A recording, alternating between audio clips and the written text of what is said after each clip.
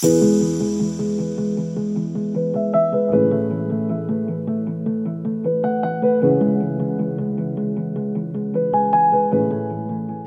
to the podcast Your Time with James Sweetman. Every so often we all need a little encouragement, some words to capture our mind, engage our heart and enliven our spirit. And that's my intention with this podcast. It's an opportunity for you to take a few minutes out of your busy day and listen to what I hope is thought-provoking and empowering content. Each week, my guests and I share stories, challenges and vulnerabilities, as well as tips and insights on a whole range of topics, all with the aim of helping us to live in a more soulful, authentic and integrated way. So thank you for tuning in. Let's jump into this week's episode. Hello and welcome, or welcome back I should say, to my loyal listeners who've been patiently waiting for me to return with this podcast. I can't believe it's been nearly a year, 10 months at least, since the last episode. And you know what? I feel a little nervous. I suppose I'm out of practice. Maybe I'll have to find my voice again. But it's great to be back. New intro music and all. So this week, in the first of a new series, I'll bring you up to speed as to what's been happening with me. And I'll take you through some of my learnings and insights from taking a time out of my business. Or as I've been calling it, my practical sabbatical. Practical because I didn't shut up shop completely. I kept commitments I had in my diary and said yes to pieces of work that I knew I would enjoy. But as well as putting this podcast on hold, I stopped the blog posts, the monthly e-zine, having reached the milestone edition of the 200th edition, and I really pulled back on social media too. In many ways, it was a retreat, a time to pause, rest and reflect. Prior to the break, I was producing a weekly podcast, and that was 50 episodes a year, and it had just become too much. So my approach now is to produce weekly episodes, but in a series, maybe a little like a TV show, perhaps a run of 8 or 10 episodes. I think this approach will allow me to balance my time better. And I think too that the quality of the episodes, the content will be better too. That's my intention anyway. So a few things I want to say up front. Firstly, I recognise that being able to take some time out of the normal work routines is a tremendous privilege. It's not something that's possible or practical for so many people, and I never forget how lucky I am to have that option. Secondly, this is not going to be one of those podcasts where I pontificate about how we all benefit from sabbaticals and return to follow our passions, feeling renewed and rested and motivated to get back onto the ladder or the treadmill. That might be true for some people, but it's not true for everyone, and it hasn't been true for me. Do I feel more rested? Absolutely. Has taking my foot off the pedal been beneficial? Yes, in so many ways. Is it a panacea? No. There are still issues and challenges I'm grappling with, and I'll be speaking more about that. But perhaps I've more energy to devote to managing those challenges and a wider perspective, having been able to take a step back and to look up, as I've been saying, to see some wood from the trees. And the last thing I want to say up front, and this is a bit of a teaser, but something did surprise me about stepping back from my usual work routines. Something tangible has come out of it, and I'll share that with you at the end of the episode, so a little bit of a tease. So with that said, what have I discovered by pressing pause on my business for a few months? Well, the other day I listened to the last episode of my podcast, the one where I speak about why I decided to take a break. A client who had listened to it a few weeks ago had messaged me to say that he thought I sounded broken on it. To my ear, I certainly sounded tired, and I said at the time I was beginning to resent so much of my work, the work that I had loved doing for so long. At the time, I could recognise that resentment, that irritability that seemed to bristle under the surface, and how it was a sign of exhaustion and burnout. That was certainly the case, and I'm so thankful that I was aware enough to recognise the signs that I was struggling. As I said then, I'd been through a lot: bladder cancer, skin cancer, operations, treatment, recovery, my dad's illness and death, not to mention a pandemic. I also remember that evening I recorded the last podcast episode. Our beloved dog Cara, at the ripe old age of 16 and a half, died. She'd had a stroke, so the humane thing was to put her to sleep. So it wasn't the easiest of times. But such is life. On the topic of that last episode and blog post I wrote to accompany it, I want to say thank you to everyone who sent me messages and emails after listening to it or reading it. I received more comments and likes on that episode than any other. So either people were relieved that they wouldn't be hearing from me for a while, or the message I shared resonated. I remember being very nervous and vulnerable recording that episode, but nearly all the feedback I received was from people who applauded my raw honesty, openness and vulnerability. I suspect Brené Brown would have been proud of me. Speaking about how so many of us are tired, in need of rest, physical, mental and emotional rest, and how maybe we can sense that we need to instigate some changes in our lives, that theme obviously resonated with so many people.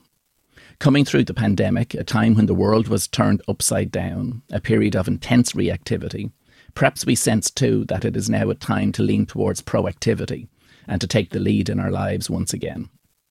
So all those messages of support were wonderful to receive. It made me realise that in taking the risk to be so open, I perhaps helped others too. It's encouraged me to lean into that space more, and I hope it is also the tone of this episode and future episodes. That's my intention anyway. And I must acknowledge as well that whilst this is the first episode in many months, many people have tuned into previous episodes from the archive, the library of over 120 episodes. So much so that total downloads of the podcast have now soared past 20,000. And that's fantastic, and I'm really grateful for that. So, 10 months of taking my foot off the pedal, what have I learned? First and top of the list is that I needed it. I had to take a time out. I'd nothing more to give. I was always someone who had loads of energy, motivation. Hell, I'm known as a motivational speaker. Not feeling eager, not bubbling with enthusiasm. I didn't feel myself, which might sound like an odd thing to say. So much of my work had become churn. The enjoyment, the love had gone out of it. I needed time to fall in love with my business again, to go back to basics and figure out why I do what I do. But I also found that there was a paradox that goes with that.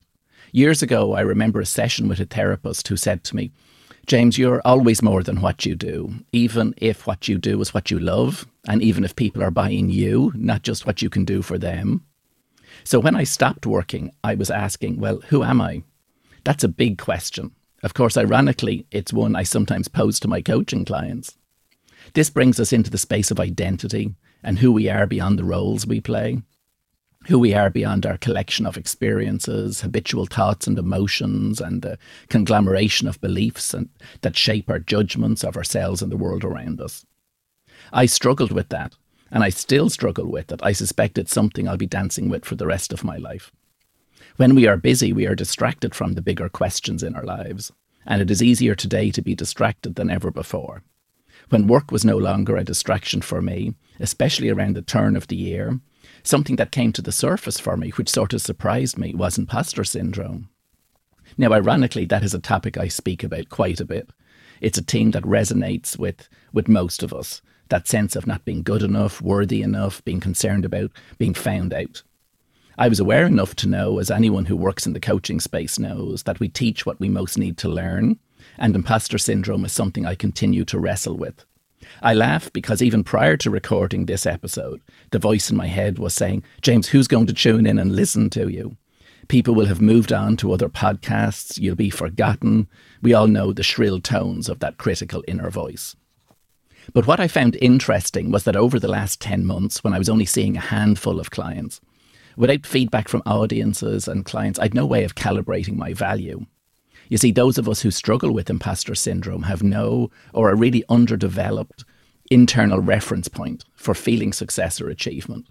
Without recognition or acknowledgement from others, we don't know how we are doing. Now, I'm experienced enough to know when a talk goes well or when a client is really benefiting from a coaching conversation. But when I wasn't audience or client facing, I'd no way of assessing my value.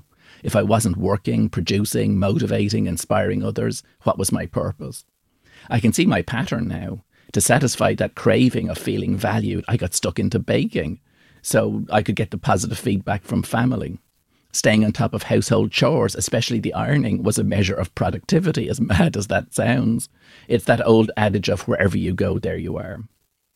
I'd come across people, and you've probably encountered them yourself, that when someone say, they retire from work, they question their value.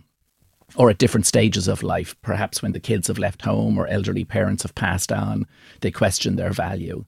They wonder, does anyone need me anymore? The world will keep turning after we are gone. So what's the value I'm adding now? It was these sort of questions that bubbled away in my mind, or perhaps I should say spiralled. Into this mix, there were other challenges I was grappling with. I kept an eye on social media, and on those platforms you see many people doing great things. Of course, we know it's edited and curated, but I had that sense that people were getting on with their lives and I had just stopped. And then there was the cocktail of beliefs around work ethic. If I'm not working hard, am I lazy? If I'm not engaging with the world, it will stop engaging with me, the law of cause and effect. If I'm feeling lost, what am I attracting into my life? Good old law of attraction.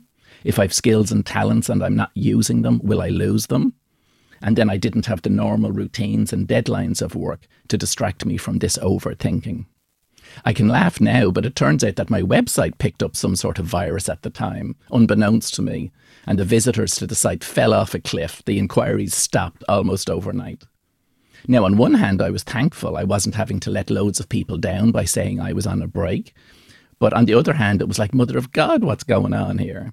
With a bit of hindsight now, I suspect it was, to paraphrase Paulo Coelho, the universe conspiring to assist me, and not for the first time at that.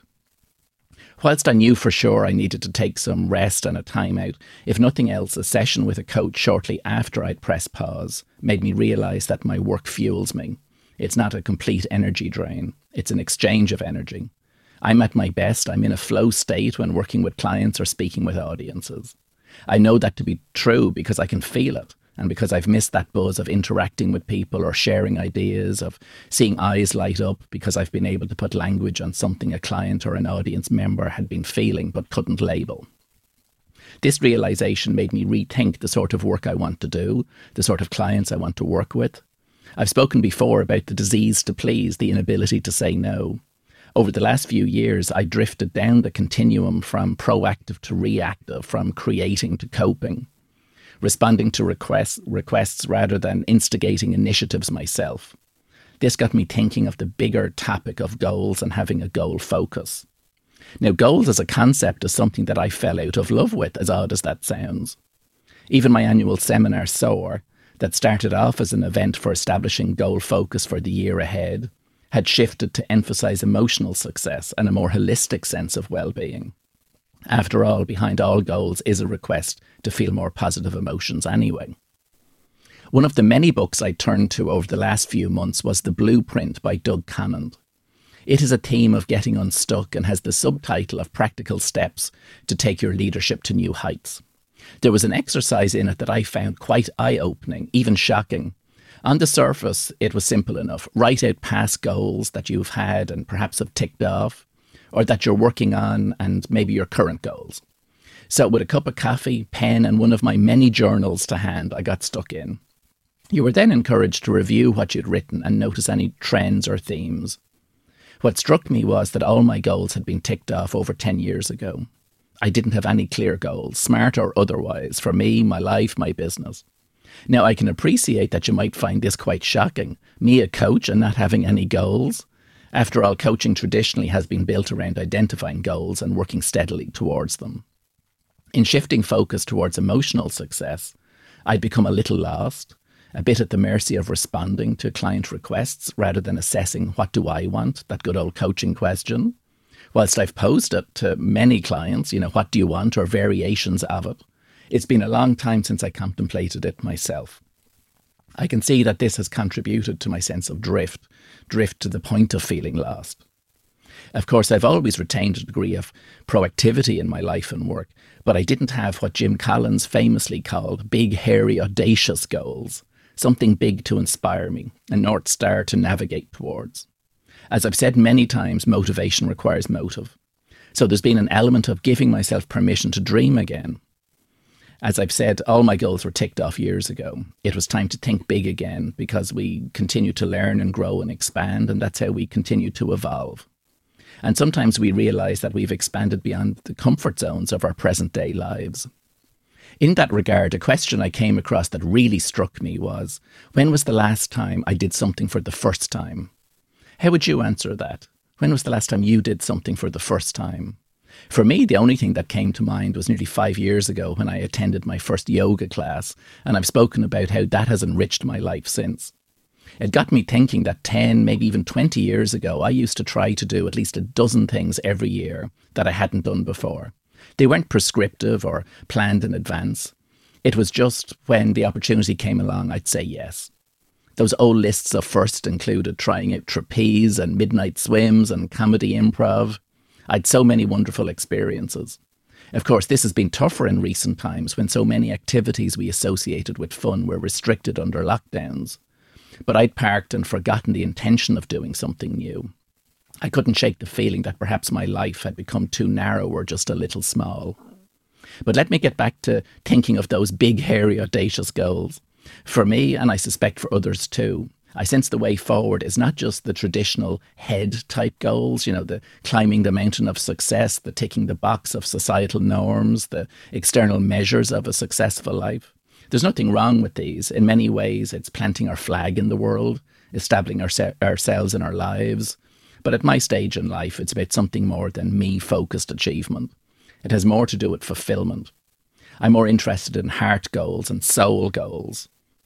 It's what the New York Times columnist David Brooks calls the second mountain, and he's written a book with that title.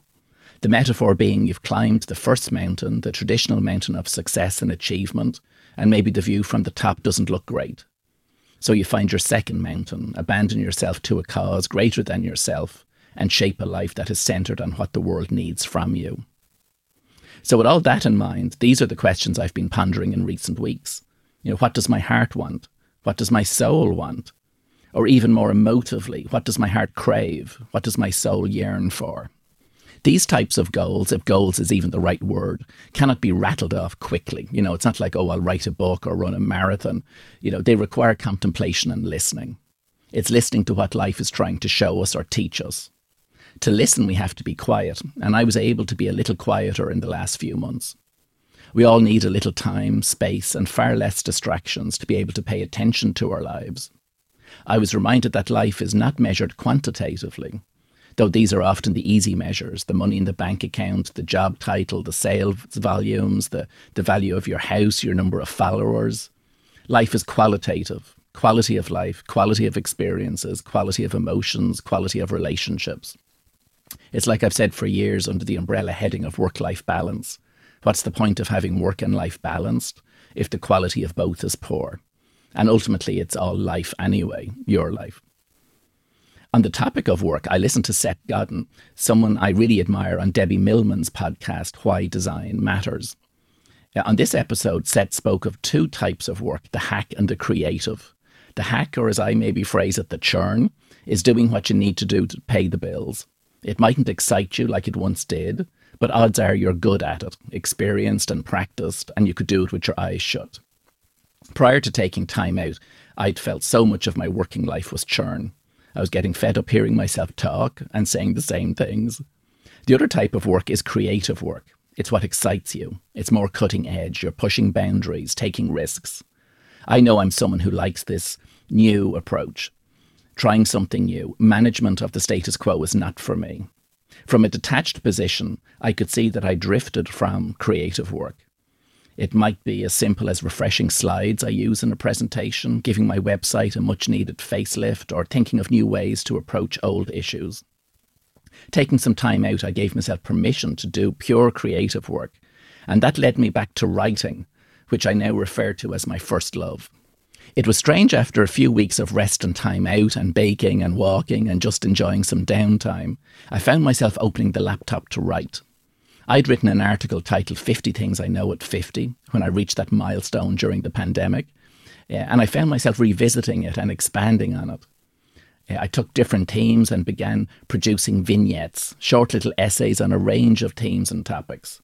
I enjoyed it. I'd forgotten how much I enjoyed writing. There was no deadline. I was doing it for the pure pleasure of putting ideas on paper. After a few weeks, the idea did come into my head that maybe this could be a book. There is the thinking that writers write the book they need to read, and without a doubt that's been the case with this one. So, here's the big news, friends, something that I didn't plan to do when I embarked on some time out. But I'm delighted to announce that I have a new book that will be out in a few weeks. It's my first since Finding Catherine back in 2016, that's 6 years ago, and the first non-fiction one since Soar was published back in 2012, a scary 10 years ago. Equally mad, this will be my 6th book. Whilst I've always enjoyed writing, with this one, the creative side of it was pure pleasure. The editing and everything else that goes to producing a book is certainly work, but I viewed the entire project as something of an adventure. And it's a book I'm excited about sharing with the world. A few people have read samples of it and given some great reviews. Now, I may not be objective, but if I was pushed to say it, I'd say it's probably my best writing. So it is strange that when I took some time out, I reconnected with a love of writing, and the joy of the process took over and led to a book that I'm really proud of. And it's doubly sweet as I've dedicated it to my late dad, and being able to do that was so special. What's it called, I hear you ask? The title is Words to Inspire. Writing it inspired me, and I would be hopeful that it will inspire others too. Fingers crossed. And I've taken my love of writing one step further. There's that old cliched coaching question, if you won the lotto, what would you do after splurging on some toys and holidays and paying off the mortgage? Well, for me, the answer was to write more and maybe attend some creative writing courses or seminars. So I've applied for and have been accepted to an MA in creative writing in DCU. It's something that really excites me. Scares me a little too, which is great. I miss that sense of adventure and possibility and, the sound of my comfort zone being stretched. I'll be a very mature student, but I can't wait. I was 26 when I embarked on an MBA, and that was 26 years ago. It also gives me something to say in response to that question, when was the last time you did something new? Whatever the outcome, my world will be a little wider. I'm going to close this week's episode by reading a short extract from my new book. Gosh, that sounds good. Words to Inspire. So a little sneak preview. But let me sum up my initial reflections on my practical sabbatical by saying my time out hasn't given me all the answers that perhaps I would have liked, but it has given me some new questions and reminded me of some old powerful ones. Let me dream again and establish for myself some big, hairy, audacious goals that inspire, motivate and direct my energy. Some clear instructions to the universe so I can harness the law of attraction. And then there's those powerful questions. What does my heart crave? What does my soul yearn for? These are my new guiding questions. They make me look within, and they prompt me and they prompt us to get out of our heads. What am I committing to? That's another powerful question. And what is a commitment? Well, if you think of, say, a marriage ceremony and the commitments given then, or made then, well, we can view commitments as a promise that's made in love. And that's how I like to view the commitments I'm setting for myself, a promise that's made from a place of love. If I was to summarise the last few months for me, it was a bit of a reunion with different parts of me, body, mind and spirit, and a reunion with a younger James that I'd left behind in the busyness of life. So I'm going to close this week by reading an extract from my new book, Words to Inspire. It's from a chapter that's titled Resilience, a theme that's certainly relevant to this week's episode. I hope you enjoy it. So here goes. Human nature leans towards survival and resilience. After all, we've been around for millennia. We don't have to go back too many years to acknowledge the challenges previous generations faced. We are the result of their resilience, courage and adaptability. Their bravery, their spirit is in our blood and DNA. Resilience is the ability to endure adversity and recover from difficult experiences and setbacks. We may even grow as a result of the challenges we faced. When we are dealing with a crisis, personal or global, we discover what we are made of, what's important and what we truly believe. It's easier to deal with what's ahead when we know others have our backs. You've got this. Stay positive. Be strong. Keep going. We've all heard these well-intentioned words of encouragement, and we've probably said them too. At our lowest points, these cheery expressions can sound trite. Sometimes all we need is to feel heard and understood. The implication in these sound bites can be that somehow we are not positive, strong, or resilient, which isn't true. Resilience is an inbuilt feature of our human hardware, designed by evolution to activate in difficult circumstances. When we think of a resilient person, we might think of someone with a clenched jaw, focused eyes, and a straight back, determined to take whatever life throws at them. But what coping looks like is different for everyone. The mosaic of resilience includes days when we are too exhausted to get out of bed, when we feel broken and lonely. Resilience is also acknowledging our feelings and bravely opening up about our experiences. Honouring our vulnerability buffers us from guilt, shame and anxiety. It makes us less defensive and insular, allowing us to be open to support from others. Challenges are invitations to awaken dormant potential and are therefore opportunities for accelerated personal growth. Sometimes they demand everything we've got. When facing an emerging crisis, our first strategy is often to try to ignore it. The knotted fear of anger will follow, because we no longer feel in control of our lives. I know from experience that we cannot chase away our fears, but we can allow compassion in. This soft side of resilience breeds resolve, that quiet dignity to find a way through. It's what enables us to shift from worry to problem solving. It also reminds us of the light that resides outside the tunnel. Whilst habit wants things to get back to normal, resilience invites us to ponder what sort of normal we want that to be. In the not too distant future, the challenges we face today will be a memory. When the story of a crisis is told, so often the theme is renewal. So that was a little snippet from my new book, Words to Inspire.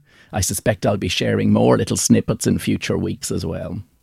So thank you for tuning in this week. It's great to be back. Over the course of this new series, I have some great conversations lined up with guests and many more topics that I'll be delving into. So thanks again, my friends, and until next week. Thank you for listening this week. If you enjoyed this episode and have a moment, please rate, review and subscribe if you haven't already. And maybe you'd like to share it with a friend too. For more information about me, James Sweetman, my coaching services, workshops, books, and for more podcast episodes, be sure to visit jamessweetman.com.